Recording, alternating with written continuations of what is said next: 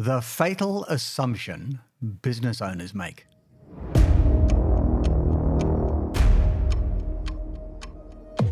Just what is the fatal assumption in business? And what has this got to do with you? It turns out quite a lot. Michael Gerber, in his book The E-Myth, coined this expression. And it's the single assumption the vast majority of people make when they start a business. And it's the root cause of small business failure. Speaking of failure, how many businesses fail, do you think? It turns out that the data isn't great, but the best estimates made by the Australian Bureau of Statistics puts it at around 20% per year. Now, failure doesn't necessarily mean millions of creditor dollars vaporized in bankruptcy. It can simply mean walking away from a business that isn't working. 20% doesn't sound too bad, but remember, the dice gets rolled every year.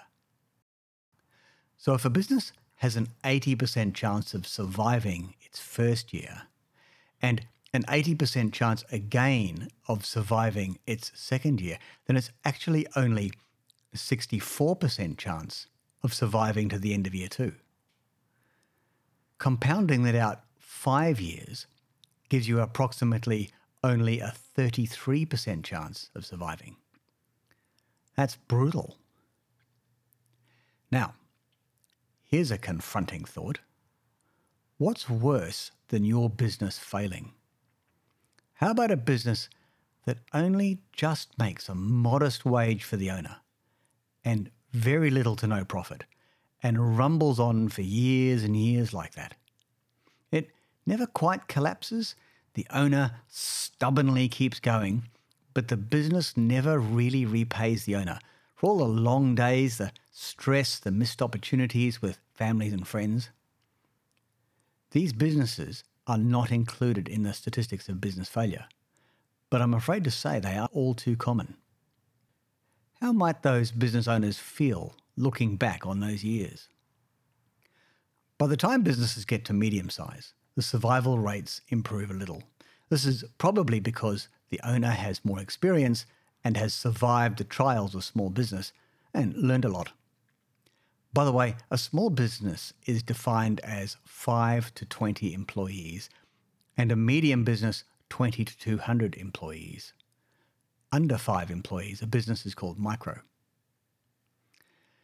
Now to the fatal assumption. 97% of people who start a small business assume that just because they can perform a service, they can run a business that performs that service. For example, a car mechanic assumes they can run a workshop. A doctor assumes he can run a medical practice. A baker assumes she can run a bakery, and so on. The thing is, the skills required to run a business that does anything are different to the skills required to make the product or perform the service. Put simply, a business requires 4 distinct skill sets. The first is the widget maker. I use widget in place of whatever service or product the business provides. It is usually the widget maker who starts the business. However, 3 more people are required. They are the sales and marketing person, the finance and accounting person, and the boss. You can spend a lifetime learning just sales, or just marketing, or just finance, or just leadership. We don't have enough lifetimes to become super expert in all of these, but the more you can learn about each of them, the more successful your business will be. Now, here's the thing.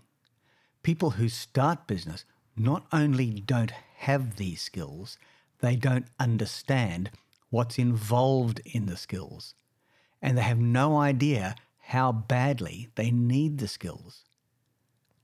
So in blissful ignorance, they start the business.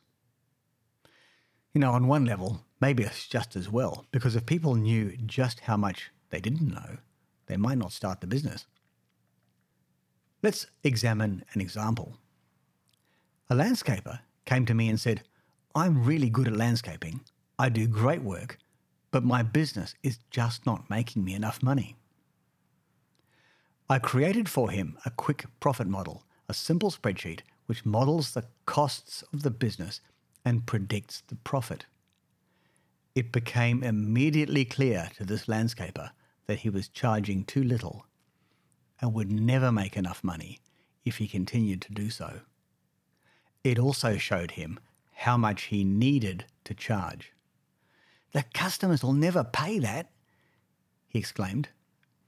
I can tell you, because I have other landscaping clients, that customers do pay that and pay it gladly.